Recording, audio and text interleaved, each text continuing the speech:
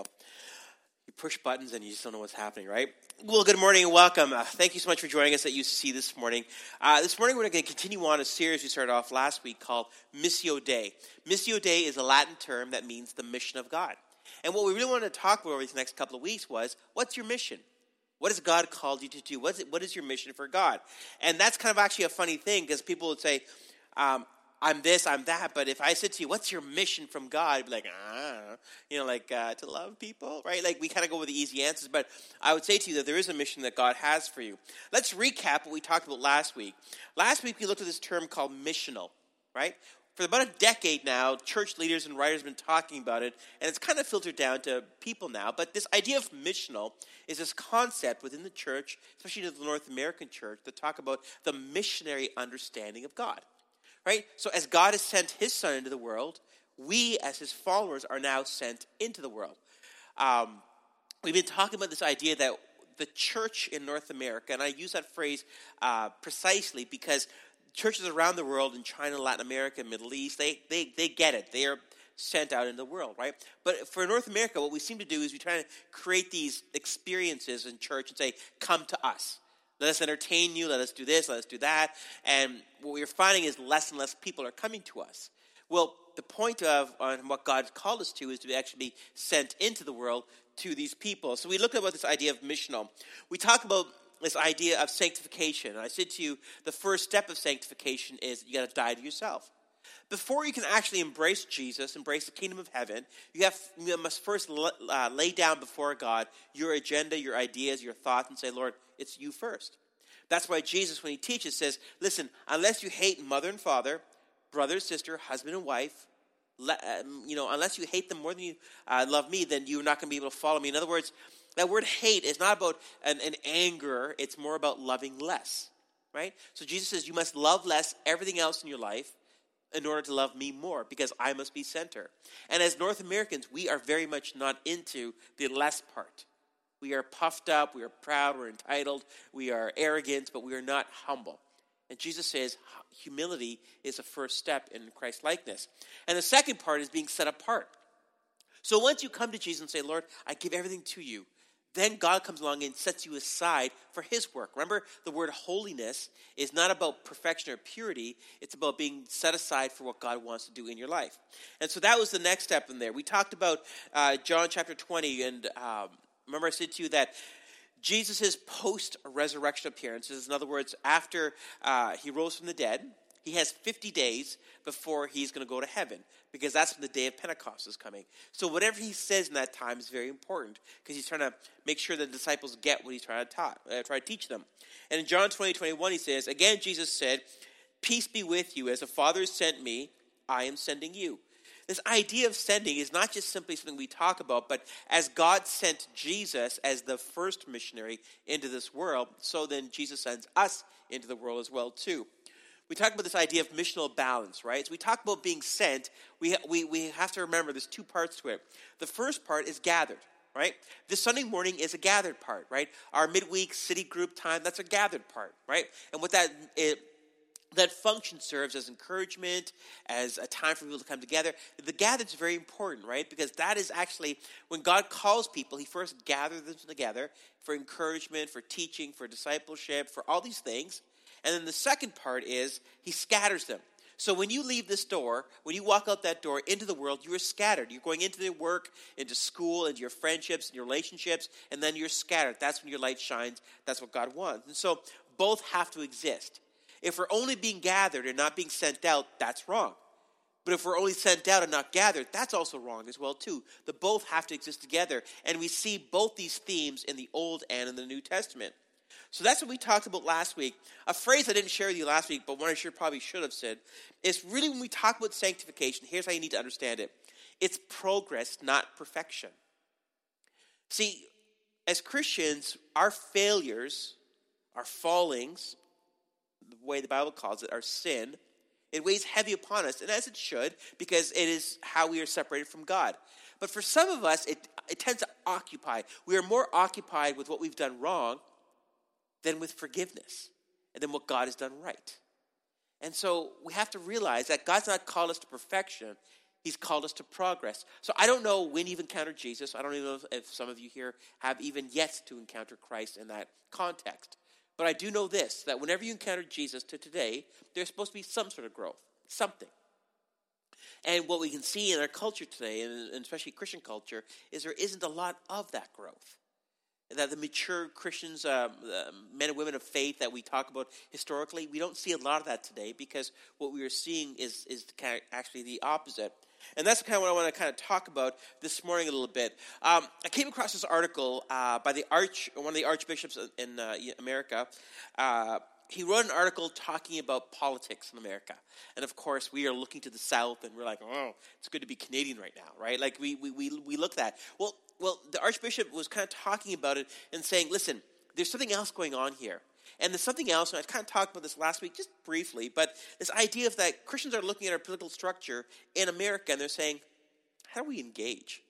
Where do we engage? And again, please understand, I'm not saying which person is better than the other. As I said last week, they're both horrific choices, okay? But the problem is, though, is in that context, how do you actually go, how do you engage in that, right? And as Christ followers in America, they're kind of going through an identity crisis in that. And this is what he says, and I think this is actually really important. He says this, losing people who are members of the church in name only is an imaginary loss. It may, in fact, be more honest for those who leave and healthier for those who stay. We should be focused on commitment, not numbers or institutional throwaway. We have nothing to be afraid of as long as we act with faith and courage. So here's what he's saying. In this whole political conversation, people are saying things like this. Well, the church is dying off anyways. So does this person, this candidate, appeal to Christians? Well, the other part of it is that, well, who cares? The church is dying, right? And so the Archbishop writes this article and says, listen, the loss in the church, this dying of the church, it's actually kind of imaginary. And I'm going to kind of unpack that for you in a second here. And he says, it's actually a little bit different than that. There's a guy named Ed Stetzer, and he talks about this concept of nominal Christians. And he says what we are seeing in North America, and I use, again, precisely that, in North America, we have a class of Christian called a nominal Christian.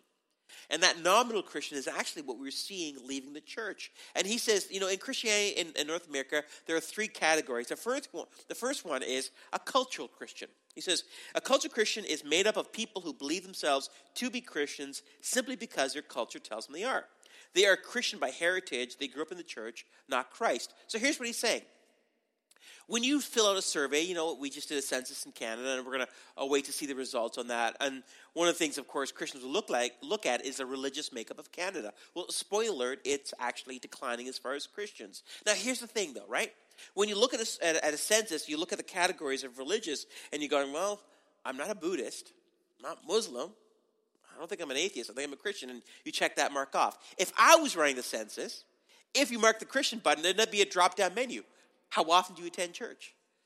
Twice a year? Okay, you're an atheist. Okay, let's go back over there, right? So, but the thing is, though, with culturally, people will self-identify as a Christian. Why? Because what else are they? Well, that's actually not an accurate representation. So if 75% of Canadians say they are Christian, I don't know if that's actually accurate.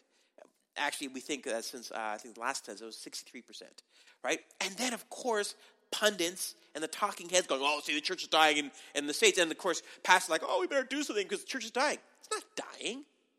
It's this cultural Christians who are now no longer self-identifying. The second category, he says, is congregational Christians.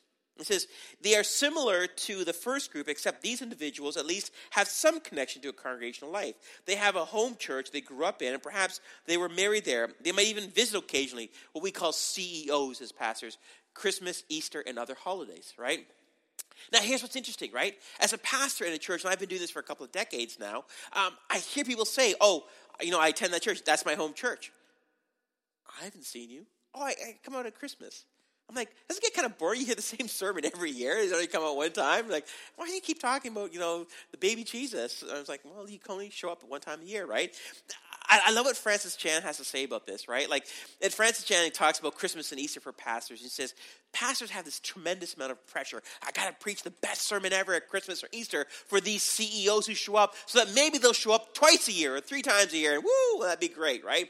No, it's not great, right? And so what Ed Stetzer says is we have congregational Christians, and this is the reason why at Christmas or Easter, you'll see parents show up and their kids go to church with them. The kids may not go to church any other time of year, but at this time of year, it's like, okay, mom and dad want me there. It's part of our tradition. That's what we'll do. And so Ed Stetzer calls those people congregational Christians. Well, the good news is the last category is what we call convictional Christians. This is made up of people who are actually living according to their faith. So Ed Stetzer says this about the nominal Christians. As Christians find themselves more and more on the margins of American society, people are beginning to count the cost. While it used to serve Americans well to carry the label Christian, in most circumstances, think about running for public office, for instance. Hello. It can actually be a polarizing or considered intolerant now. So for those who really don't have any skin in the game, shedding the label makes sense. So here's what he's saying. Traditionally, in the 1950s, 60s, early in our culture, being a Christian was a label that actually made sense and actually got you places, right? Politicians call themselves Christians. Businessmen call themselves Christians. Why? Not because they believe the stuff, because it gives them a wider appeal. It gives them a base of people to draw from. But now you call yourself a Christian, you're like, you sure you want to be that? And they're like, well, I don't know if I want to be that, actually. So maybe I'm going to shed that label. And so when we talk about the demise of the church, what we're really seeing is the demise of the label Christians, the nominal Christians, right? Because here's what's interesting, right? So when we talk about nominal Christians, we are seeing that growth, but the authentic Christians, the green stripe at the bottom, we're actually seeing an uptick. Did you know that there is depending on which statistician you talk to, there's about a 7 to 12% increase in 20-somethings in the church? That there has been this revival amongst 20-somethings, people coming back to faith in the church, right? So that green band at the bottom there, believe it or not, that hasn't changed in a long time, right? We talk about nominal Christians. Yes, they're shedding, they're leaving, and I actually think it's a good thing. I love that quote there that Ed says, reports of Christianity's demise in America have been greatly exaggerated. While the main thrust of good research does not indicate that the percentage of Americans who self-identify as Christians is declining, these data are not necessarily a bad thing. If 3 out of 4 Americans call themselves Christians, we are in big trouble. And I think that's kind of true, right? I don't know if you've ever... at work or in school, somebody who calls himself a Christian who self-identifies that, but they live a way that doesn't really kind of back up what they say. Right? Like there's, pictures of them or whatever it would be. I don't know. I don't want to categorize them too much, but I'm just going to say this. That what we are seeing, when people say, oh, the church is dying, it's not dying. The church is Christ. Jesus can't die, right? And there's always a group of people, there's always a remnant of people who believe what they say. But I do think that there is less people self-identifying because they don't really care. And I'm actually happy. I'm glad of that. Because then we start getting to the people who actually believe in this, who are actually faithful to this. So the demise of Christianity is greatly exaggerated. And people say, when I hear that, and you'll see it, like you'll hear headlines, and Christians are just as guilty about this. People, fear-mongering Christians will talk about, the church is dying. And then they'll say, well, buy my book and I'll tell you how not to die. Or come to my conference, I'll tell you how not to die. I'm like, you all need to just kind of calm down, right? Authentic Christians have always been there, and they always will be. But you need to understand something. They're not as great as they were, but that's okay. Again, totally okay with that. Why? Because then we can begin to separate authentic from inauthentic. And that's actually a good thing. So when Jesus teaches, he kind of gives us 2 perspectives of here, right? When we talk about this idea of mission, I'm going to say to you, what's your mission in the world? Jesus tells us, listen, by the way, when we talk about mission, there's 2 realities you need to understand. The first one is, in Luke chapter 10, Jesus says, listen, there are people out there who need the gospel, but there's too few workers, right? And that's a constant thing throughout the Gospels Jesus talks about. Listen, get out there. There's people who need the gospel, right? But there's too few people doing it. Now, one of the things I said in the first service, I want to kind of say it in the second service as well, too. I'm trying to think of how to say this in a nice way, which is, I don't have that much of a filter anyways. But, listen, some of you have been sharing your faith with family or friends or classmates, and you see nothing happening. And you say to yourself, is it me? Oftentimes, I find that Christians become more insecure if they live an outcome-based faith. In other words, I've shared my faith. Why isn't this person falling on their knees and declaring Jesus as Lord? Right? Like, why is that not happening? Like, hello, I'm great. Why not, right?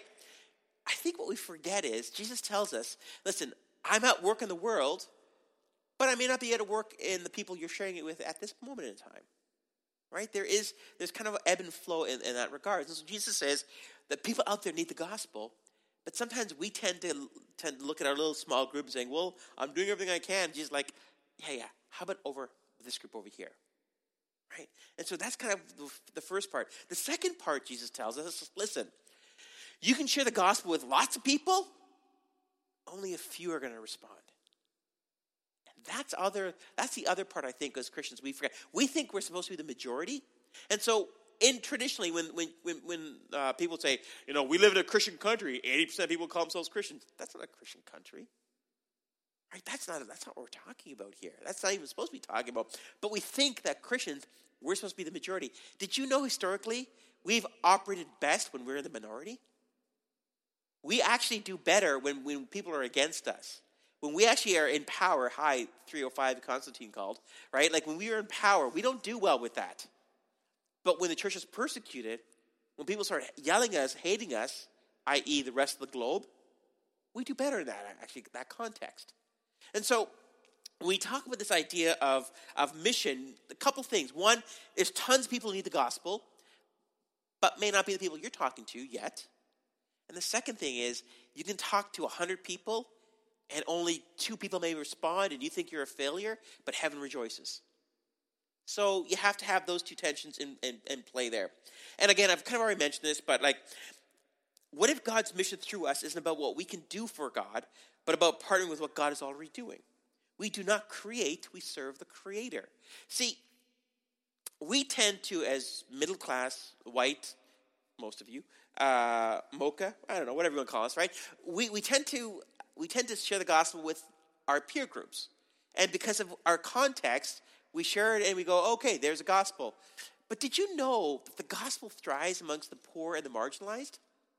Do you know why? Because the gospel is good news to people of nothing. To the affluent, the gospel is bad news. Whoa, wait. You mean I have to give up everything to follow Jesus? Do you see how big of a house I have? I have a pretty good job. And my car is, under 10 years old. I feel pretty good about that, right? To the affluent, the gospel is not good news. It's actually bad news because there is sacrifice that's required. And so sometimes we tend to witness or share the gospel with affluent, and that's fine. They need Jesus too. But don't be surprised when the affluent's like, well, I'm not really interested in this. Maybe when I'm about to die, or maybe when I'm old, or maybe when I'm, whatever it would be, whatever context they want to find themselves in, right? And so when Jesus says that people out there need to know the gospel, you just might be sharing it with the wrong ones. You just need to go outside of that, perhaps, and find the people who need that. And again, the people who need that, the poor, the marginalized, those who are being attacked by culture, that's the people who need the gospel. And those are the ones who are receptive to it. Why? Because they've got nothing else. I've always been astounded when I've left Canada and gone around the world to talk to other Christ followers, how much faith and how much joy they have with their faith and how little they have. And it's like, okay, I'm going to package you up and bring you back and tell people about this, right? And when they get up there and they talk about slums, they talk about this, we're like, oh, that's great.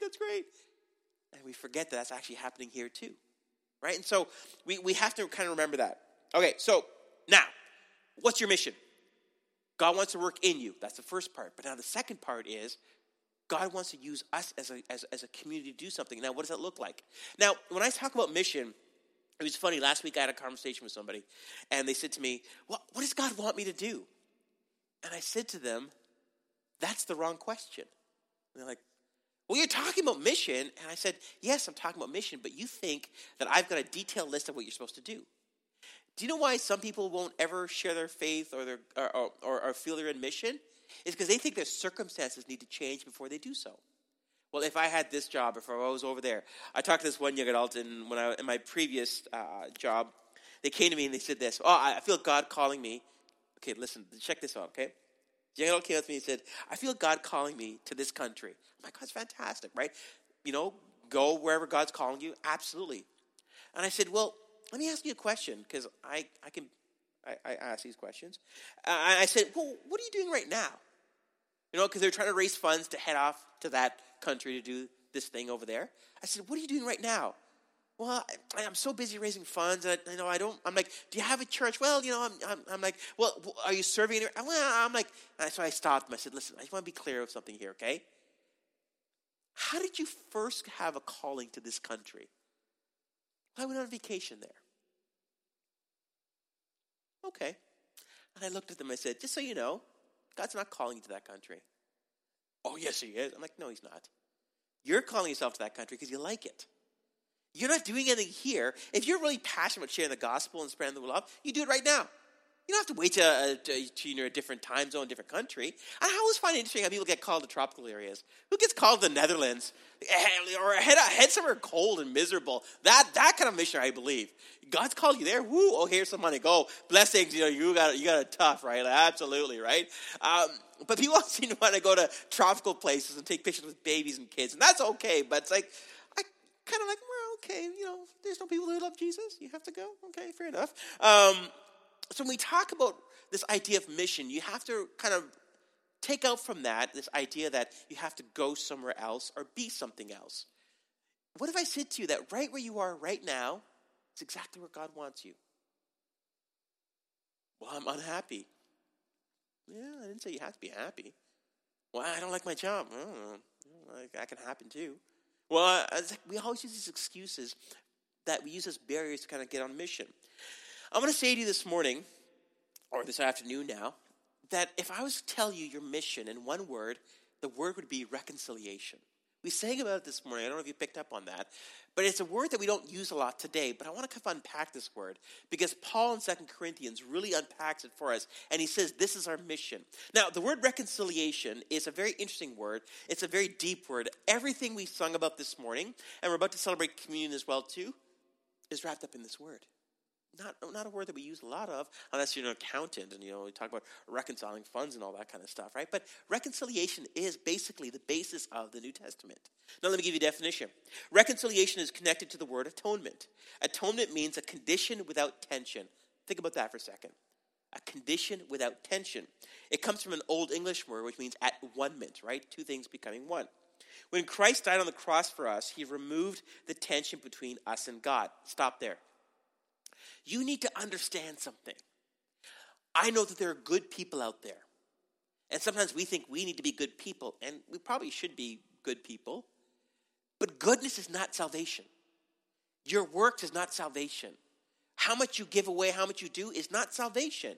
If that's what you think salvation is, you have not read the gospel. We sang about it this morning. You are sinful. You are broken. You are lost. And that's the good news. The even better news is Christ died on the cross for you. While we were still sinners, Christ died for us. That's reconciliation, right? And so then it goes on to say this. By Christ's atonement, we have restored relationship with God without any barriers if we choose. Our ability to have full relationship is restored. This is reconciliation, and this is our message and mission. We live, act like a people who have a restored relationship with God. One of the ways people know what we actually believe what we say is how we act when we suffer. Suffering is this moment of the removal of our filters, removal of our masks, and the raw who we are kind of comes out. And I find that Christians suffer badly. Now, let me say this to you, okay? If you're the person who goes, woohoo, I lost my job, woo, that's great, you're weird. Okay, and you need to see somebody. Nobody says that. I've lost my job. I've never said that. Okay, that's not what I'm talking about. What I am talking about is when we come in points of our lives where loss of job, loss of relationship, loss of health, we mourn like everyone else does, but we don't mourn completely like everybody else does. Because there's this moment we also say too, but yet will I praise him. In the Psalms, David says, my life is being, people are chasing after me, trying to take my life. I'm surrounded by my enemies. Yet will I praise him. I don't know what God has for me. I don't know what God has for me, what my life's going to look like. Yet will I praise him. So what I'm trying to say to you is this idea of how we live our lives amongst everyone else. And by the way, people look at you. They watch you. And I get it's creepy, I know. But it's true, right? People watch how we live. And if we say to people, we believe in God. That's the first thing. Okay, great. And we believe that God wants to be in a relationship with me. Oh, okay. And that God has a destiny for me and a purpose for me and a mission for me. Okay. And then you break up with your boyfriend or your girlfriend. The world's over, everything's over. It's like, how much do you believe what you said you just believed? I lost my job. I lost I have this disease. Whatever it would be. And please understand, I don't mean to belittle that, even though it sounds like it. What I mean to say to you is this. We don't know what this life holds for us. We don't. But we do have God. And past this life is a reality that is so beyond our understanding. And so we suffer, yes, and we mourn and we weep, and absolutely. But we also say, Lord, I have you still. You're the only thing this life can't take away from me. And so we have to understand that when we talk about what our faith looks like. So if you have your Bibles, turn to 2 Corinthians 5, because we're going to take a look at this. Being reconciled to God is not a one-time thing. It's a constant thing. Every day I must humble myself before the Lord and ask him to cover my sins. Speak a good word for me to the Father. Please forget my thousands of transgressions every day. Reconciliation is only possible when the distance between us and God is felt and known, heart and mind. One of the reasons why when you share your faith with your friend, a coworker, schoolmate, and you're saying, hey, Jesus is my Savior, they're like, well, good for you. I don't need a Savior. I have a job. It's not a great one, but I got a job. I got an apartment. I have these things. I'm pretty self-sufficient. I'm okay. I don't need a Savior. Maybe you do, but I don't. And you're like, well, how do I help you understand that? That person has to come to the point in their life, and they will, we all do, where they feel it. It's like, wait a minute. There's more, right? They have to know it. And it's that moment that you're there in their life, and that's where you have that conversation. 2 Corinthians 5, verse 11 says this. Since then, we know what it is to fear the Lord. We try to persuade others. What we are is plain to God, and I hope it is also plain to your conscience. What's Paul saying there? Okay? He's saying this very, very, very clearly, right? We have to start off with the fear of the Lord. Now, there's that concept, the fear of God. We don't like it as Christians, right? God, Jesus is my friend. He's my homeboy. He's my BFF, right? That's how we portray God. I get it. We're trying to talk about a relational God. The Bible says the fear of God is the beginning of all wisdom. Now, what I think what Paul's trying to say and the Old Testament writers are trying to say is, fearing God is fearing this idea of what life looks like outside of God.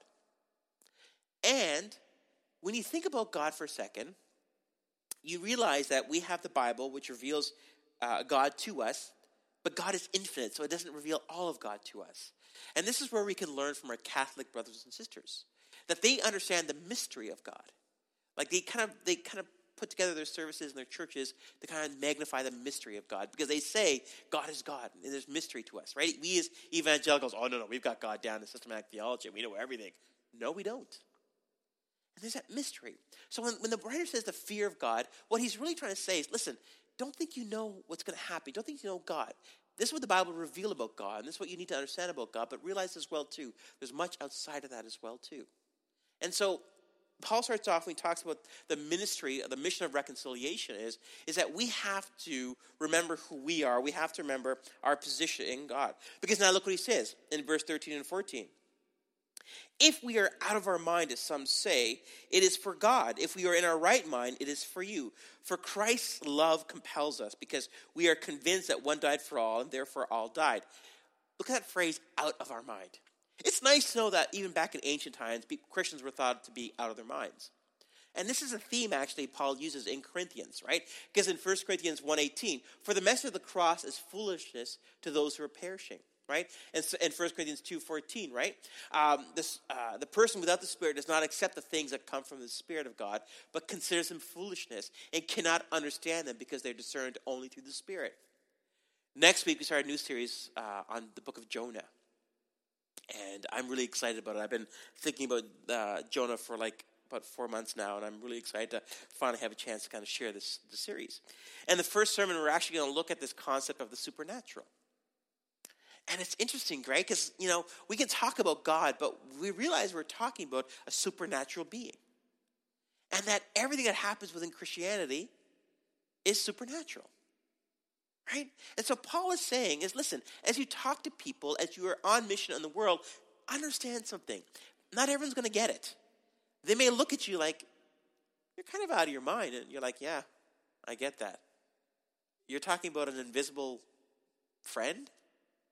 You're talking about you stare at the sky and you think there's something up there, right? Like, these are the things we talk about, but you have to understand the world doesn't get it that way. It doesn't understand it that way.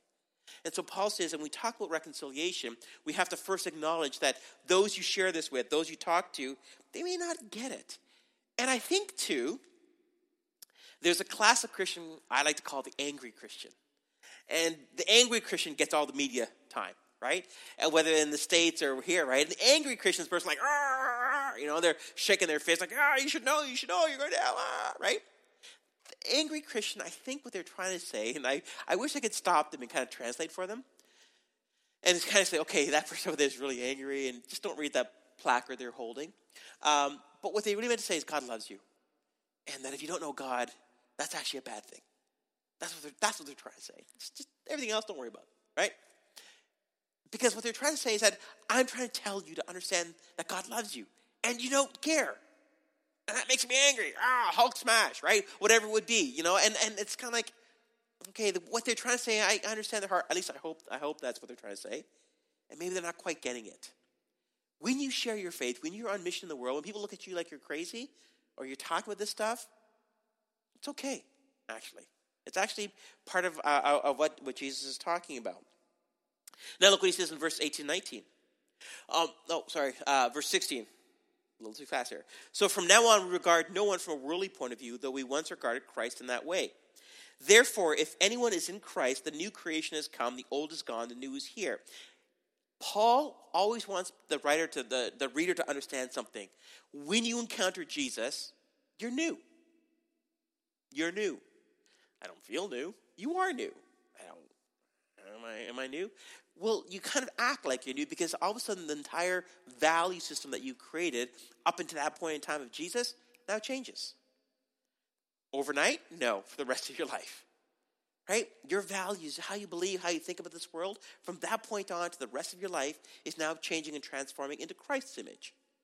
And so what he says here is that we have to stop looking at people with a worldly point of view. So in other words, if you're sharing your faith, share it as you want to, but don't share your morals.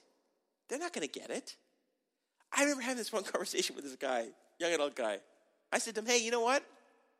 You probably shouldn't sleep around. You probably shouldn't sleep with whoever would sleep with you. He looked at me like, why not? And I'm like, well, it's not really what God wants. Oh, God. I'm like, okay, here, let me say something here.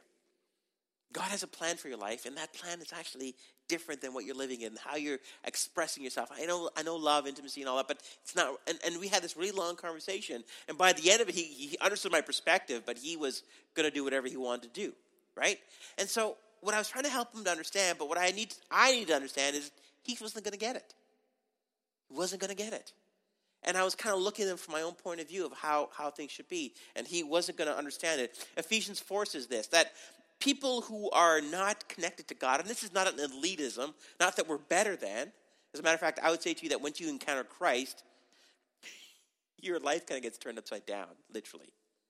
Right? Paul's saying, listen, the worldly point of view, stop looking at it that way. Because in verse 18 and 19, he goes, all this is from God. Now here's where it gets interesting. Who reconciled us to himself through Christ. Remember, reconciliation, the removal of tension. In Romans, Paul says that if you are not a friend of God, you are an enemy of God. No in-betweens? No, we're just dating? No, we're just kind of friends. We're texting a little bit here and there? No. There's two categories Paul uses there. And he gave us, now, here's the terrifying part. He gives you the ministry of reconciliation. The mission of reconciliation. That God was reconciling the world to himself in Christ, not counting people's sins against them. He has committed to us the ministry of reconciliation. Because now he makes this other claim in the next verse. We are therefore Christ's ambassadors. You know what an ambassador is? An ambassador is a representative of a different country. So we have embassies in our country that are basically foreign soil in our soil, and the ambassadors are the people from that country who speak on the behalf of that country to the neighbor country that you're in. That's you. You are basically a missionary trying to convey God to a culture that doesn't understand. And it's actually getting worse. I remember talking to one guy, and he's talking about Mary and Joseph, and he's like, do they attend your church? Okay, we got to back up here a little bit more, right? Okay, let me unpack this a little bit differently for you, right? So what he's saying here is that, listen, God is making his appeal to humanity through you, through me. And when you go to your places of work or school or home or relationships, you may be the only Jesus these people know or meet. That's the ministry of reconciliation. And the ministry of reconciliation isn't about, hey, I'm going to share this and you're going to fall to your knees and declare Jesus. It's more of a constant thing.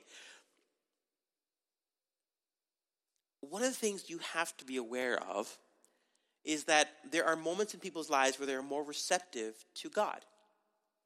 You ever been in a cafeteria or a grocery store or something and you feel this? You feel like God's saying to you, go talk to that person. And you're like, no way. A, I don't know them. And B, what are they going to think of me? And you're like, no, I rebuke that. That's not going to happen.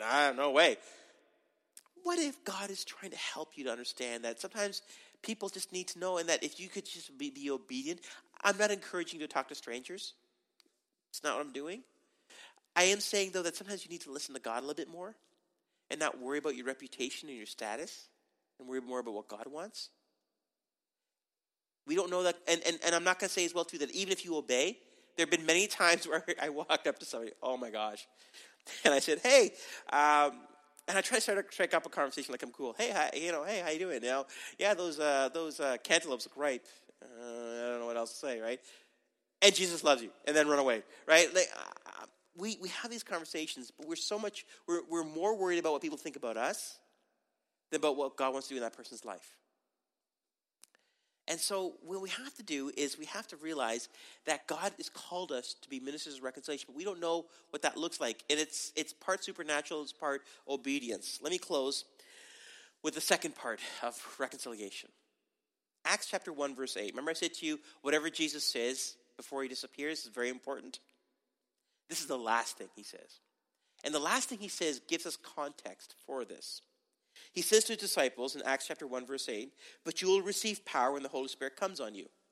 And you will be my witnesses in Jerusalem and all of Judea and Samaria and to the ends of the earth. Now, there's three categories of context that Jesus is giving his disciples, and they understood this. Jerusalem are your friends, are your family, people you have relationships with, right? Judea are your neighbors, right? So you look at Jerusalem on a map, you look at Judea, it's right next to it, right? But then the third category is Samaria. Remember, Samaritans hate the Jews, and Jews hate the Samaritans. So what is Jesus saying? And you'll be my witnesses amongst people who hate you. You'll be witnesses of people in your friends, your family. You'll be witnesses with your neighbors, people you work with, the people you go to school with. And you'll be witnesses to those who just completely hate you. Those who are completely different than you. Those who have a value system that's different than you. And how do you do this witnessing? How do you do this mission? How to become ministers of reconciliation? By the power of the Spirit. Stay there. The Spirit will come upon you, and he will give you what you need to do what you need to do.